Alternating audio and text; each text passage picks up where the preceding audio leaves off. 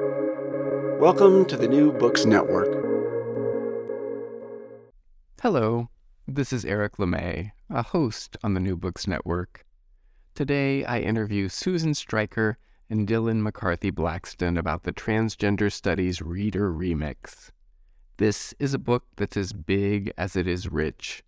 It brings together 50 previously published articles that track both the history and the current directions in the interdisciplinary field of transgender studies.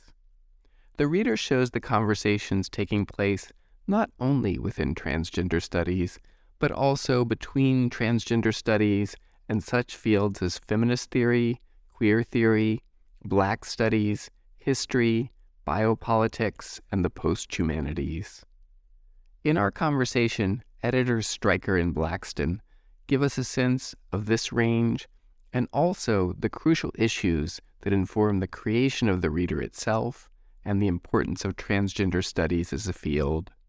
Blackston is an assistant professor of gender, women's, and sexuality studies in the Department of Interdisciplinary Studies at Appalachia State University.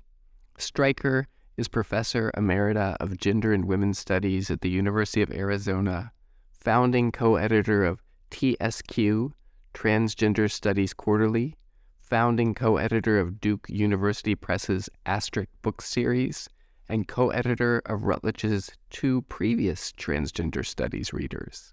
And here is our conversation. Dylan McCarthy Blackstone and Susan Stryker, welcome to the New Books Network. Thank you. Great to be here. Thanks for having us. I'm very glad you're here. And you all have put together the 3rd edition of the Transgender Studies Reader, which is now, I think, the Remix Reader, which is a considerable physical object. I have it right here in front of me.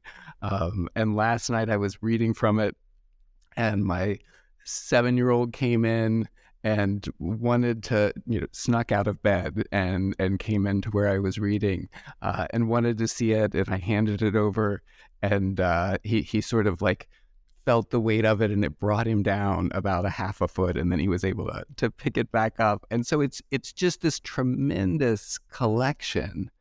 And I'm wondering, as we start off, maybe Dylan, you could start us off to tell us just about the nature of this book and what purpose you see it serving. It's a big question to start off with, but I'm aware that some of our readers won't even be familiar with the field of transgender studies.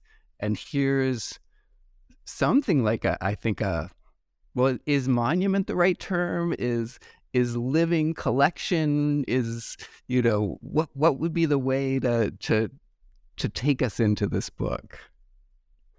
Yeah, thanks for the question. And I have an 8-year-old who has a copy of their very own. So similarly impressed by the size when I got my copies in the mail. I would say, this text started out, Susan had been in contact with an editor at Routledge, and started out, the idea was sort of a greatest hits from the first 2 volumes. So this is actually the sort of second edition, the first volume of the second edition, and the sort of 2-volume first edition that respectively came out in 2006 and 2013 were kind of served very different purposes, and as does this one. I think the original plan for this was this greatest hits idea, and then as we started kind of working on it, and greatest hits meaning let's pull from the first and second volume, let's think about the kind of most cited or most formative or best connected essays from those 2 volumes and make this remix version. And then as we started working on it, we were like, but what about this newer essay, or what about this essay that was cited in so many of these pieces that haven't been in those first 2, that just aren't present in those first 2 volumes. And so we kind of got this idea that, let's think of this more as a textbook collection. The first volume, did a lot of historical work. And of course, Susan's been a co-editor on all 3 of these. And so I should let her speak more to the kind of trajectory of how those came about as it feels like it needs to be discussed. But that was sort of the first one was sort of a way of thinking about, like, what is the history? How did we get to where we are now? How has this field evolved in the past 15, 20 years at that point in 2006? But also, what are some of these historical sexological texts and anti-trans texts, quite frankly, that need to be included to situate us? The second one is sort of looking at, well, in the past, 7, 8 years, what is a timestamp document of the most emergent, the current work in trans studies that's coming out right now? And with this third one, it was sort of like, all right, how do we can't, our greatest hits just might not work in the same way. Maybe instead we can think about pulling some of the most cited essays from those first 2 volumes, but also thinking about where's the field at now? So pulling in some new essays as well, but also some work and, that would help to contextualize a lot of this, right? A lot of the newer work and a lot of the older stuff as well, right? Like some of the recent scholarship in the field, we realized, hey, we need to include some touchstone essays from adjacent fields, right? Like Black feminist studies, Indigenous studies, post-colonial studies, Chicana feminism. Because while those aren't trans studies essays, they're crucially foundational to some of the work emerging in trans studies today. And so that was kind of how this remix idea took shape, is what are some of the currents, the histories, the movements that are shaping the field right now, and how are they dependent on, but also kind of emergent from both trans studies and adjacent fields. That's very helpful. Yeah. So, Dylan, that was a great summary. It's like I second everything that you said, and yeah. So just to follow up on your invitation to talk some about the previous 2 volumes, the first one, as you mentioned, came out in 2006. I co-edited that with my colleague in the UK, Stephen Whittle, and a lot of that work was really taking into consideration the way that trans studies was imagining itself kind of at the moment of its emergence in the academy in the early 1990s. And, I find it really ironic today that if you listen to a lot of the right-wing, anti-trans stuff that's going on in the public sphere, people want to talk about it's like, oh, like trans, nobody's ever heard of this before. It's never happened. And so right now it's like, it's just a bunch of liberal snowflake kids listening to their woke professors at, elite colleges on the coast. And they're just totally making this up, but the emperor has no clothes. And what, I mean, that's just completely wrong. It's ignorant. It's somewhere between ignorant and deliberately misinforming, because part of what I've documented in this work is how for about 30 years at this point in universities, it's like there has been a really well, articulated field of transgender studies that studies how in society, gender has been variable. It's like, it's a thing. You can know about it. And that there has been for about 30 years trans people themselves who are talking about their own experience, bringing their personal knowledge to bear on academic debates. It's like people who are formally trained in different disciplines, whether that's, literary studies or social sciences or policy or what have you, who are bringing a trans perspective to bear on social understandings of trans issues. And that's really what that first volume of the Trans Studies Reader tried to document. This is the conversation that was going on as the field is emerging and taking shape. But it was such a rapidly evolving field, that the debates that were coming out in the 1990s, by the aughts, they seemed kind of old school. There was a second generation of scholarship that had come out in the field, and that's what my colleague Aaron Azura and I tried to document, and kind of like in some ways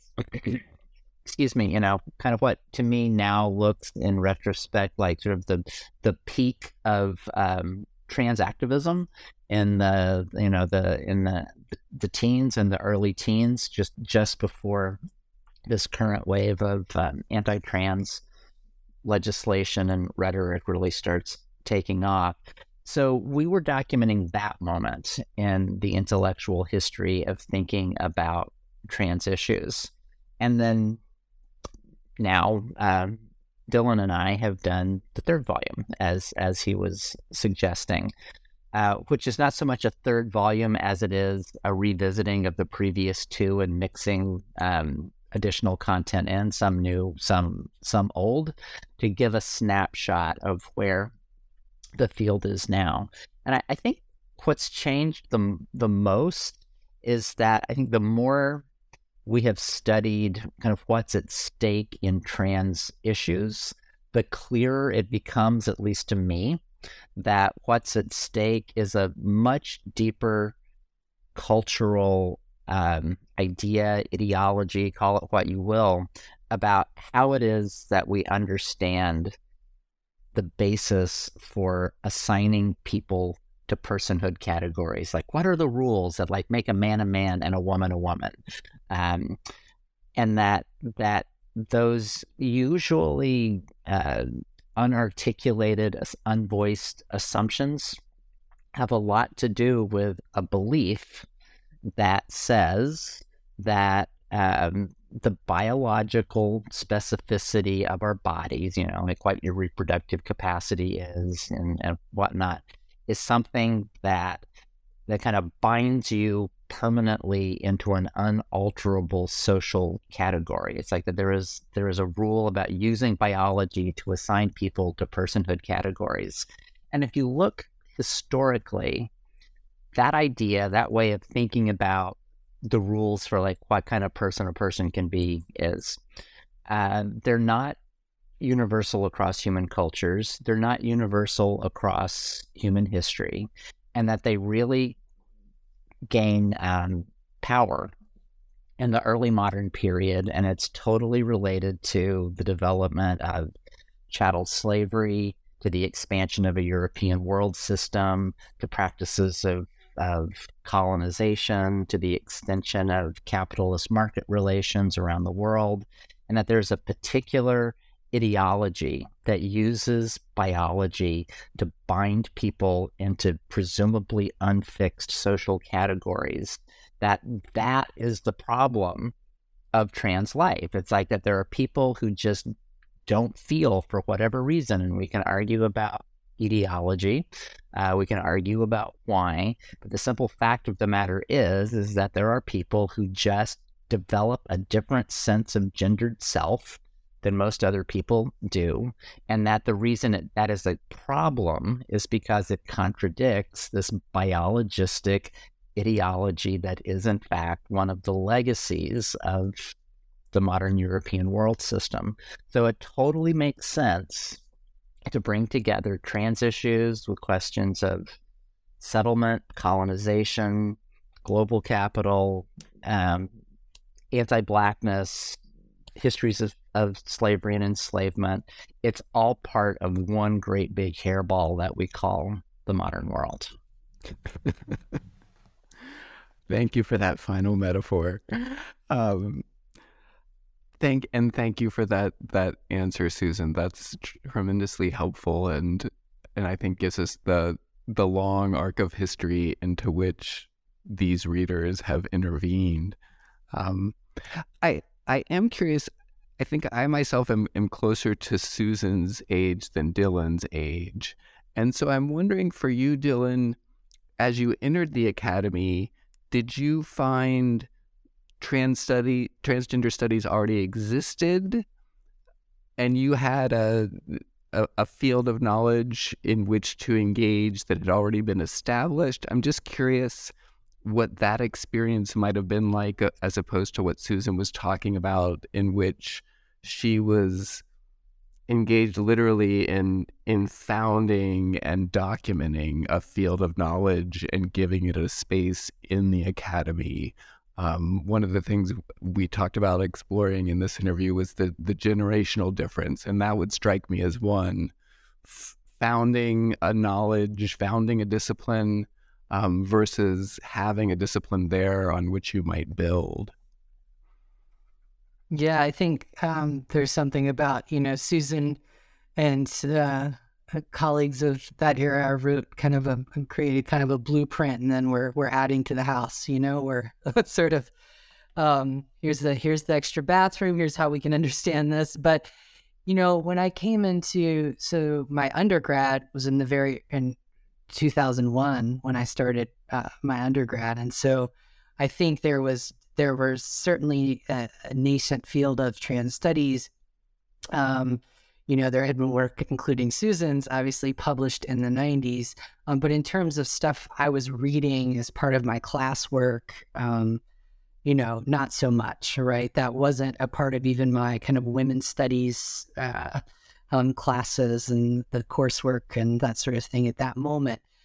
That being said, there was significant emergent activism that I was aware of and deeply involved in, and coming into kind of my own as a trans person in that period, and writing poetry and traveling and performing and being a part of anti-war efforts. And, that was my first month of college was the 9/11 attacks, so it's sort of, this was all sort of part of my foundations, was trans activism and coming into my own as like a trans person, right?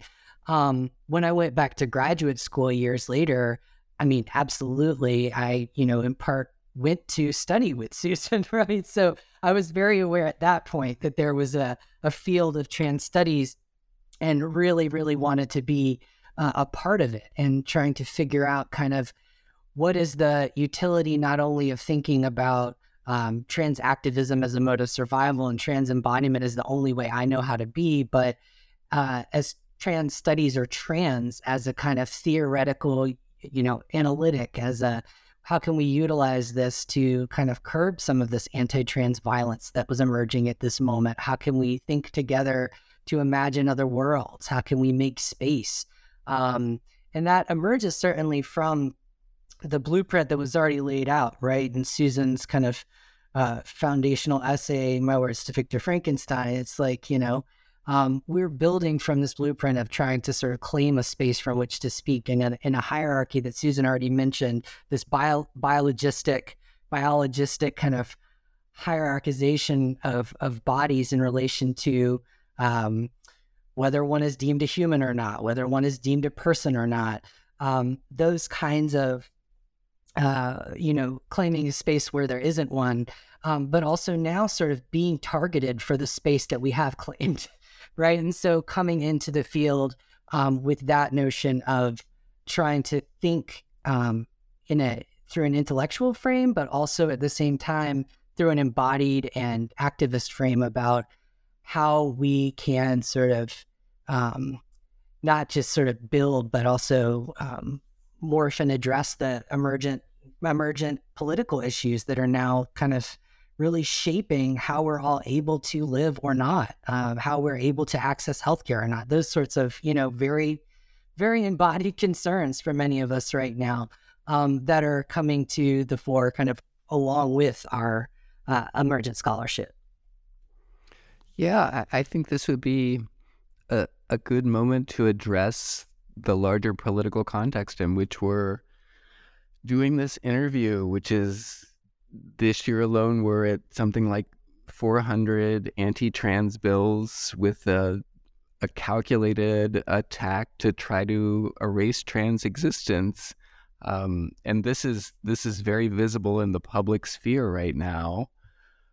What does it look like from your perspectives as people who have been immersed in transgender studies for decades? And I guess I could ask this a little bit differently, which is that Dylan helpfully brought up trans as an analytic, as a way of seeing, as a critical methodology. And so I'm wondering what you two as experts in that methodology, in that analytic, might be seeing that those of us that have not developed that background might not be seeing?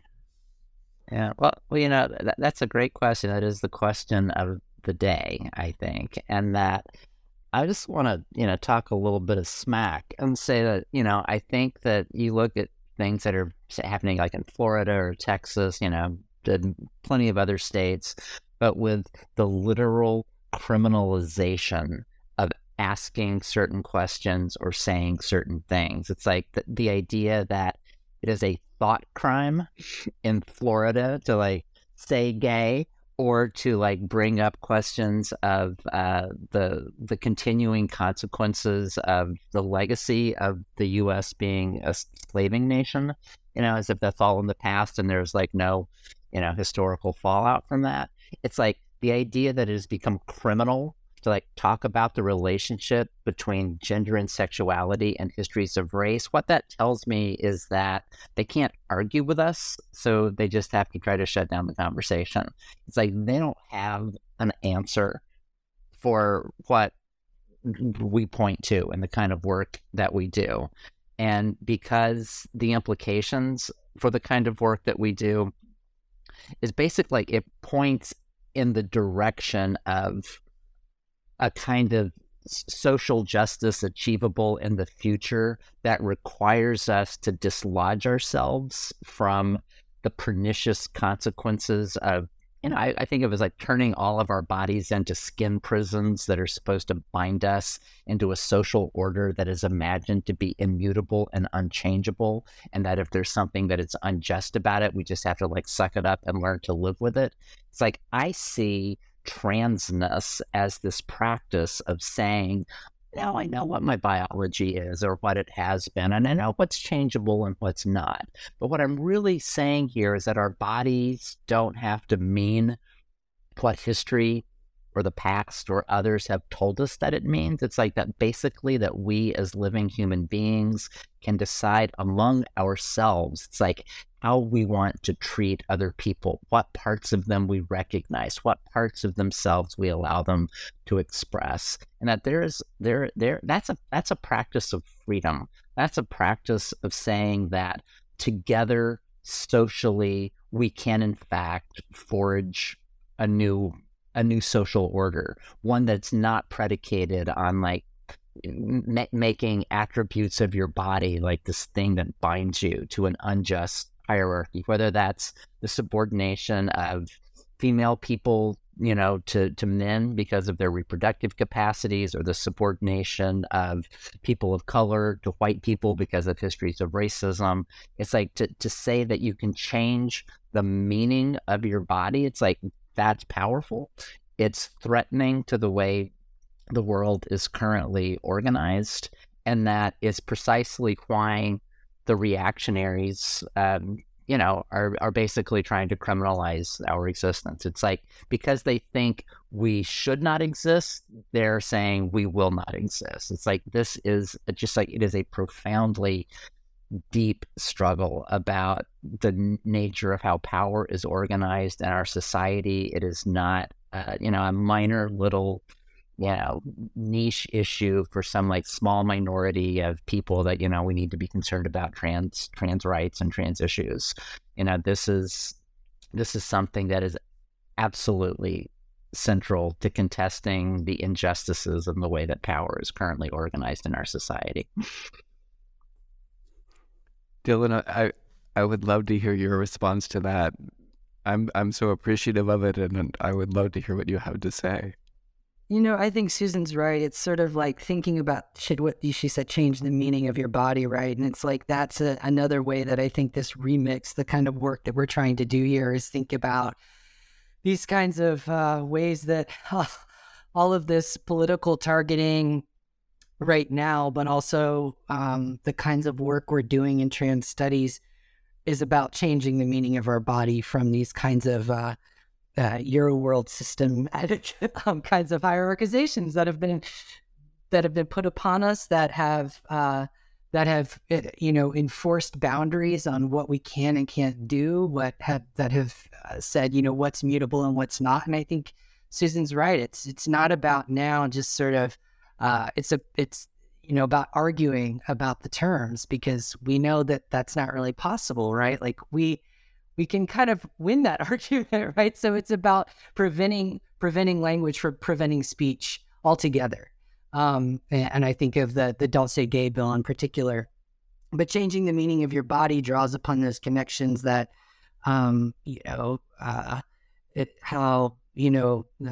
could think about, struggles against anti-Blackness and racism, the legacies of slavery, or changing the meaning of what it means to be a human and a person, right? That is to survive. And I think right now we're at this critical juncture where our survival is not only sort of predicated on this kind of coming together and building those suspension bridges across field and across, kind of movement, but also maintaining access to just the very basics of healthcare, of a right to say what you are, to identify yourself, right?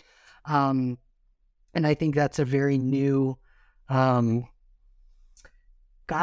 it was so empowering 20 years ago to find this language of transgender, and to think that that's not even,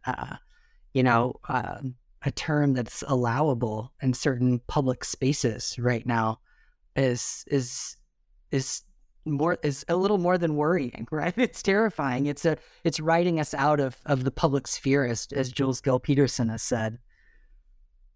Yeah, I to just pick up on where you finished there, I think so many people of my generation, right, we had this moment where we said we didn't know there was a word for us, right? Like there was no language in which to bring us, to speak us into the world. Well, so much of what you said, I think, shows the expansiveness of transgender studies, that it's not about, as Susan said, a particular group of people, but about a way of thinking. And it's not about the liberation of just one set of people, but you can see how it speaks to everyone, how it says, in a way, transgender studies and transgender people have come to show you how to be free. And there, I think we see a concrete way it links up with the Black Lives Matter movement, and we can see some of the ways in which the intersectionality of the reader that you put together could start to work. But I'd wonder if you'd just walk us through that, because it seems like a great moment. Like if you could give us a case of how it's important to look at these other disciplines that you've included in the reader, because without them, we couldn't understand how transgender studies works. Because I think what you've just shown us is how transgender studies and transness speaks to these other domains that we might not think of when we hear the word transgender or think about that as a field of study. Sure. I mean, I can take a stab at that, but before I do, maybe just to circle back for 1 second, that phrase that I use a lot is that what trans people show is that we can change the meaning of our embodiment. And I sometimes hear people who haven't sort of encountered some of these ideas before go like, huh? Like, what? But like, I think about it like, think about feminism being something like, in a moment when women are subordinated to men, and where reproductive capacity is controlled through marriage, or saying that like people who are have a female reproductive capacity are legally subordinated to men. They're not considered to be like citizens, or they can't vote or whatever. That feminism didn't change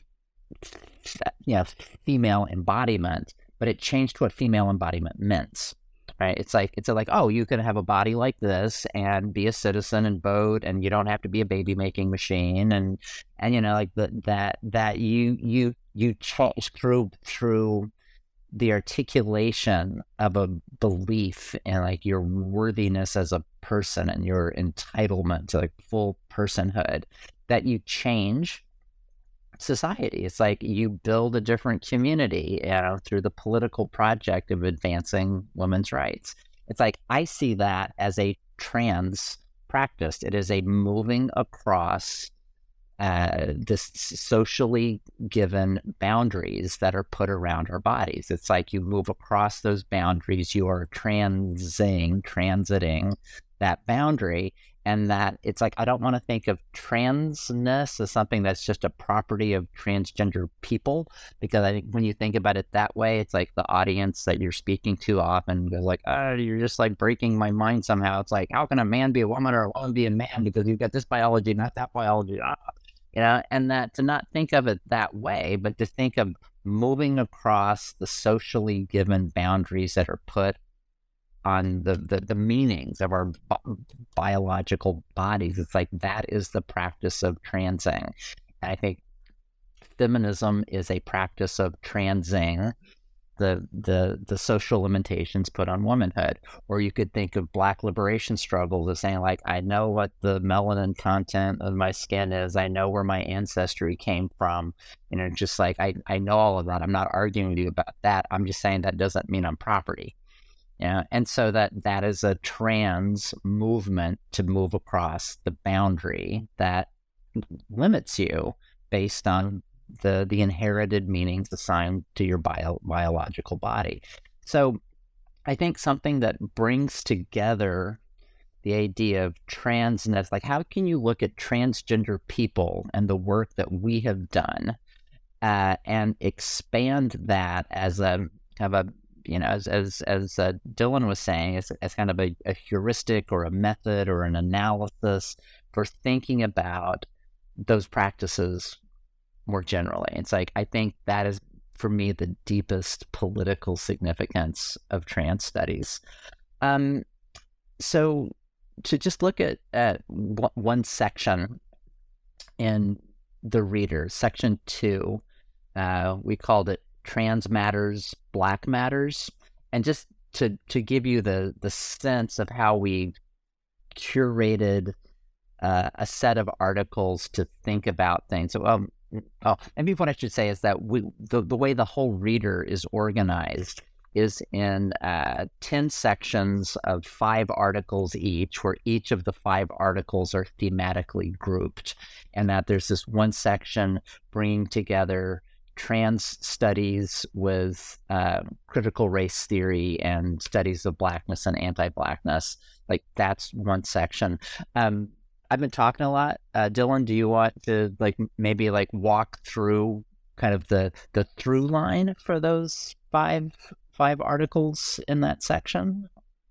Yeah, and I also just kind of wanted to add too, when you're thinking about transing, I was recently, and this does pertain to these kind of sections and how, one of the things you have to do in a reader like this is still kind of offer an order and sectioning, right, off, while still recognizing that the project is about remixing and connecting and drawing different kinds of lines of connection across these different kinds of areas of scholarship or arguments and that sort of thing. But I was recently at this conference, and there was two scholars, M. Murphy and Mel Chen, who were discussing kind of queer and trans ecologies, and I promise this gets us back to the reader.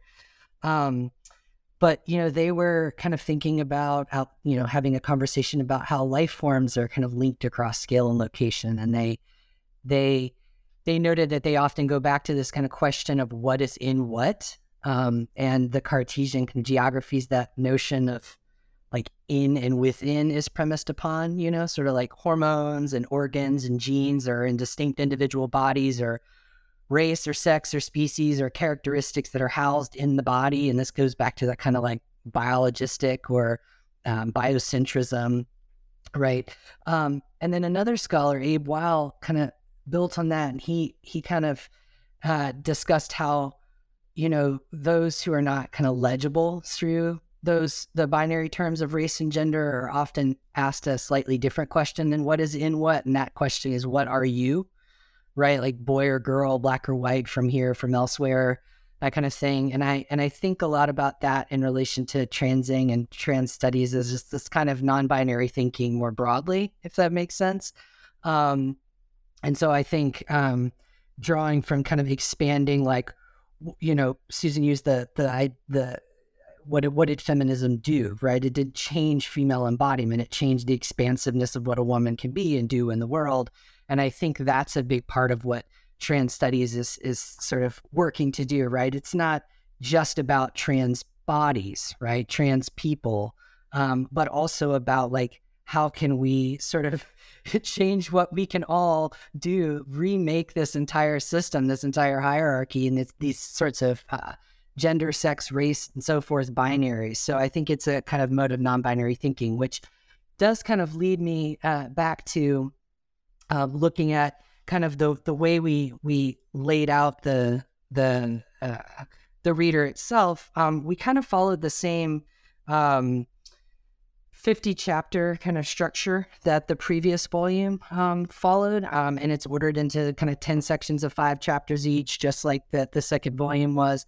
And we, thinking about kind of piecing this together, I think, I'm not going to go through every single section. Maybe Susan can jump in and help me with that a little bit. But section 1, we start with, Sandy Stone's The Empire Strikes Back, a post-transsexual manifesto, which is, a foundational early piece thinking about this kind of separation that she's trying to make from the kind of limitations of medical the kind of limitations of the transsexual as it's defined through the kind of medical non-trans sphere, right? Expanding beyond that, thinking about transness as a genre, as a mode of sort of expanding the possibilities of what a transsexual can be, how we can change the meaning of our bodies.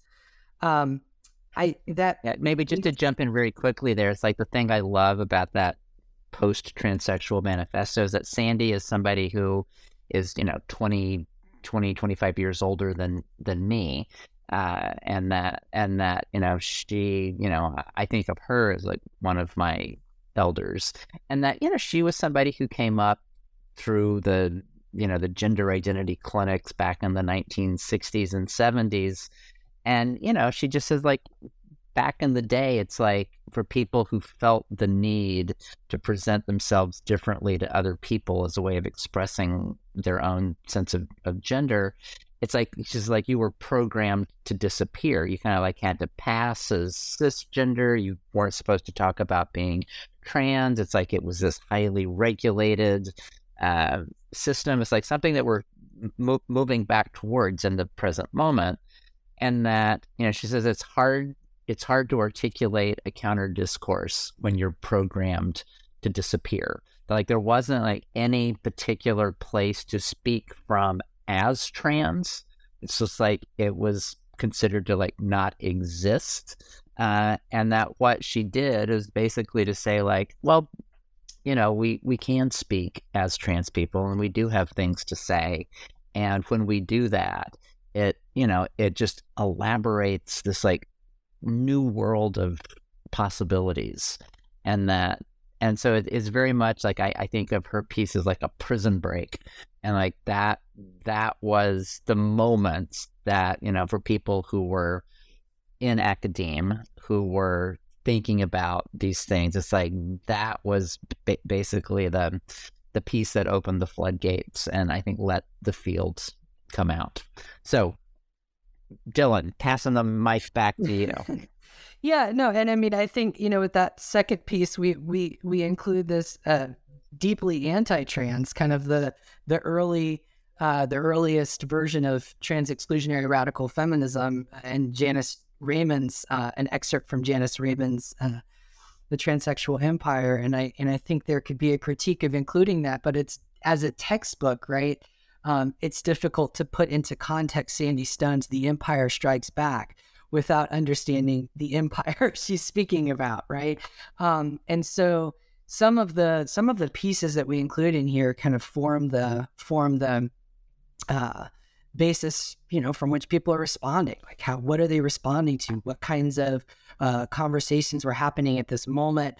And how are we understanding those conversations today? So that sort of takes shape throughout that section, and thinking about, situating these names and people and the kinds of work that they're doing. That we follow that, with this section 2, Trans Matters, Black Matters, which, as Susan said, it's we start with her essay, My Words to Victor Frankenstein, above the village of Chamonix, performing transgender rage, which I already spoke a little bit about, right? But we were thinking about, okay, how do we, Marquise Bay, who has the second essay in that section, is really drawing together, right, the transness of blackness, the blackness of transness. And so looking at that kind of section, we wanted to put Susan's kind of foundational essay in conversation with kind of recent Black trans studies or trans of color critique, to kind of really think about expulsion from the community of humans, right? And broadly speaking, how we could kind of have that conversation across field formation, and think about what transness and trans studies might offer to conversations about that expulsion, and in kind of ways that we might emerge or spill forth from that kind of ontological void, if that makes sense. And that is one of the projects of Black studies as well, right? And so drawing those connections, and bringing that out into this kind of remixed version of like, how do we really think about an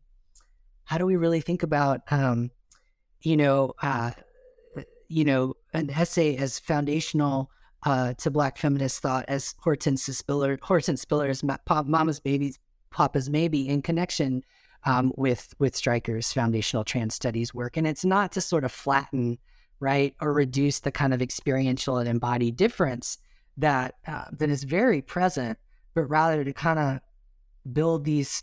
I think I look at them as like little suspension bridges. Like, how do we think about trans as a framework, as a analytic to build these little suspension bridges like that enable connection across, but also like bend and flex to maintain stability. You know what I mean? Like to not flatten, but to connect and bend and move and shift as scholarship and different modes of embodiment emerge. So, yeah.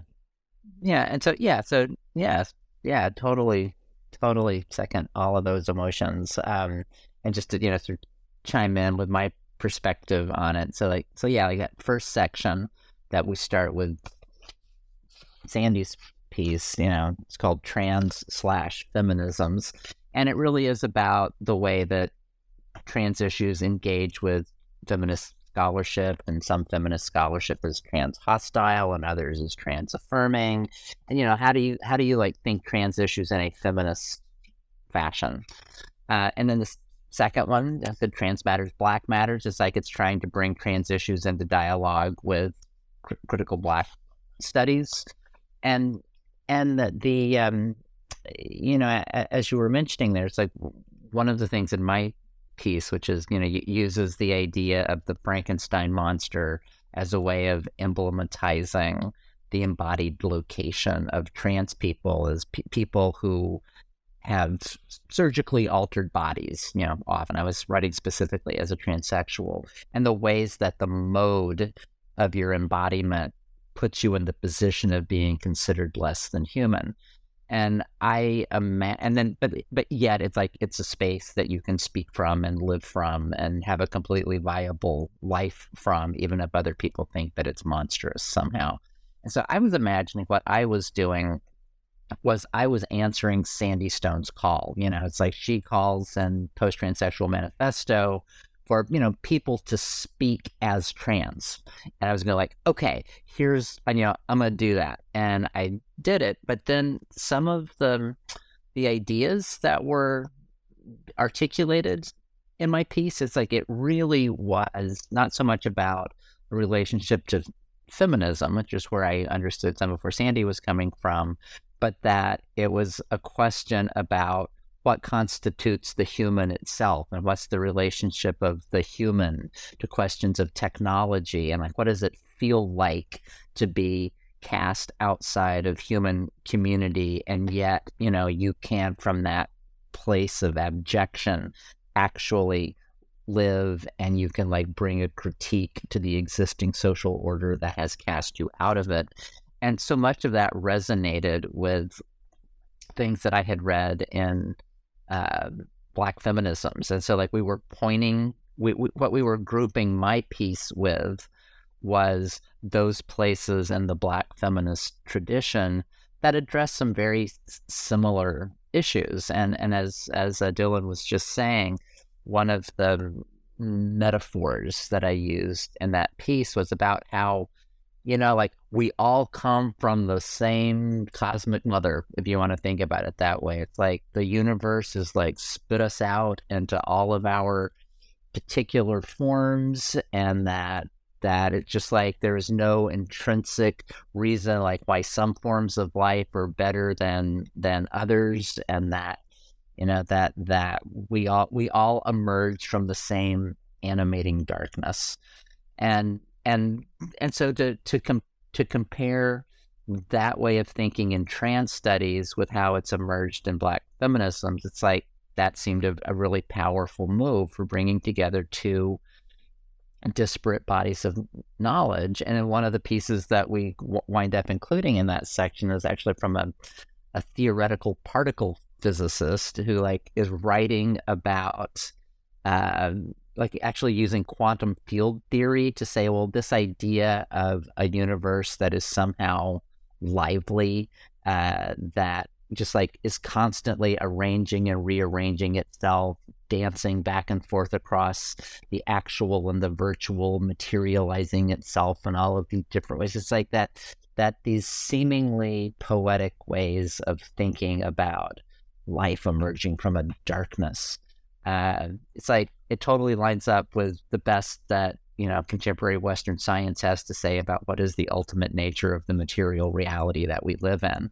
So, you know, that's just sort of an example of the way we're trying to thread through a related set of articles some insight that is central to the practice of trans studies.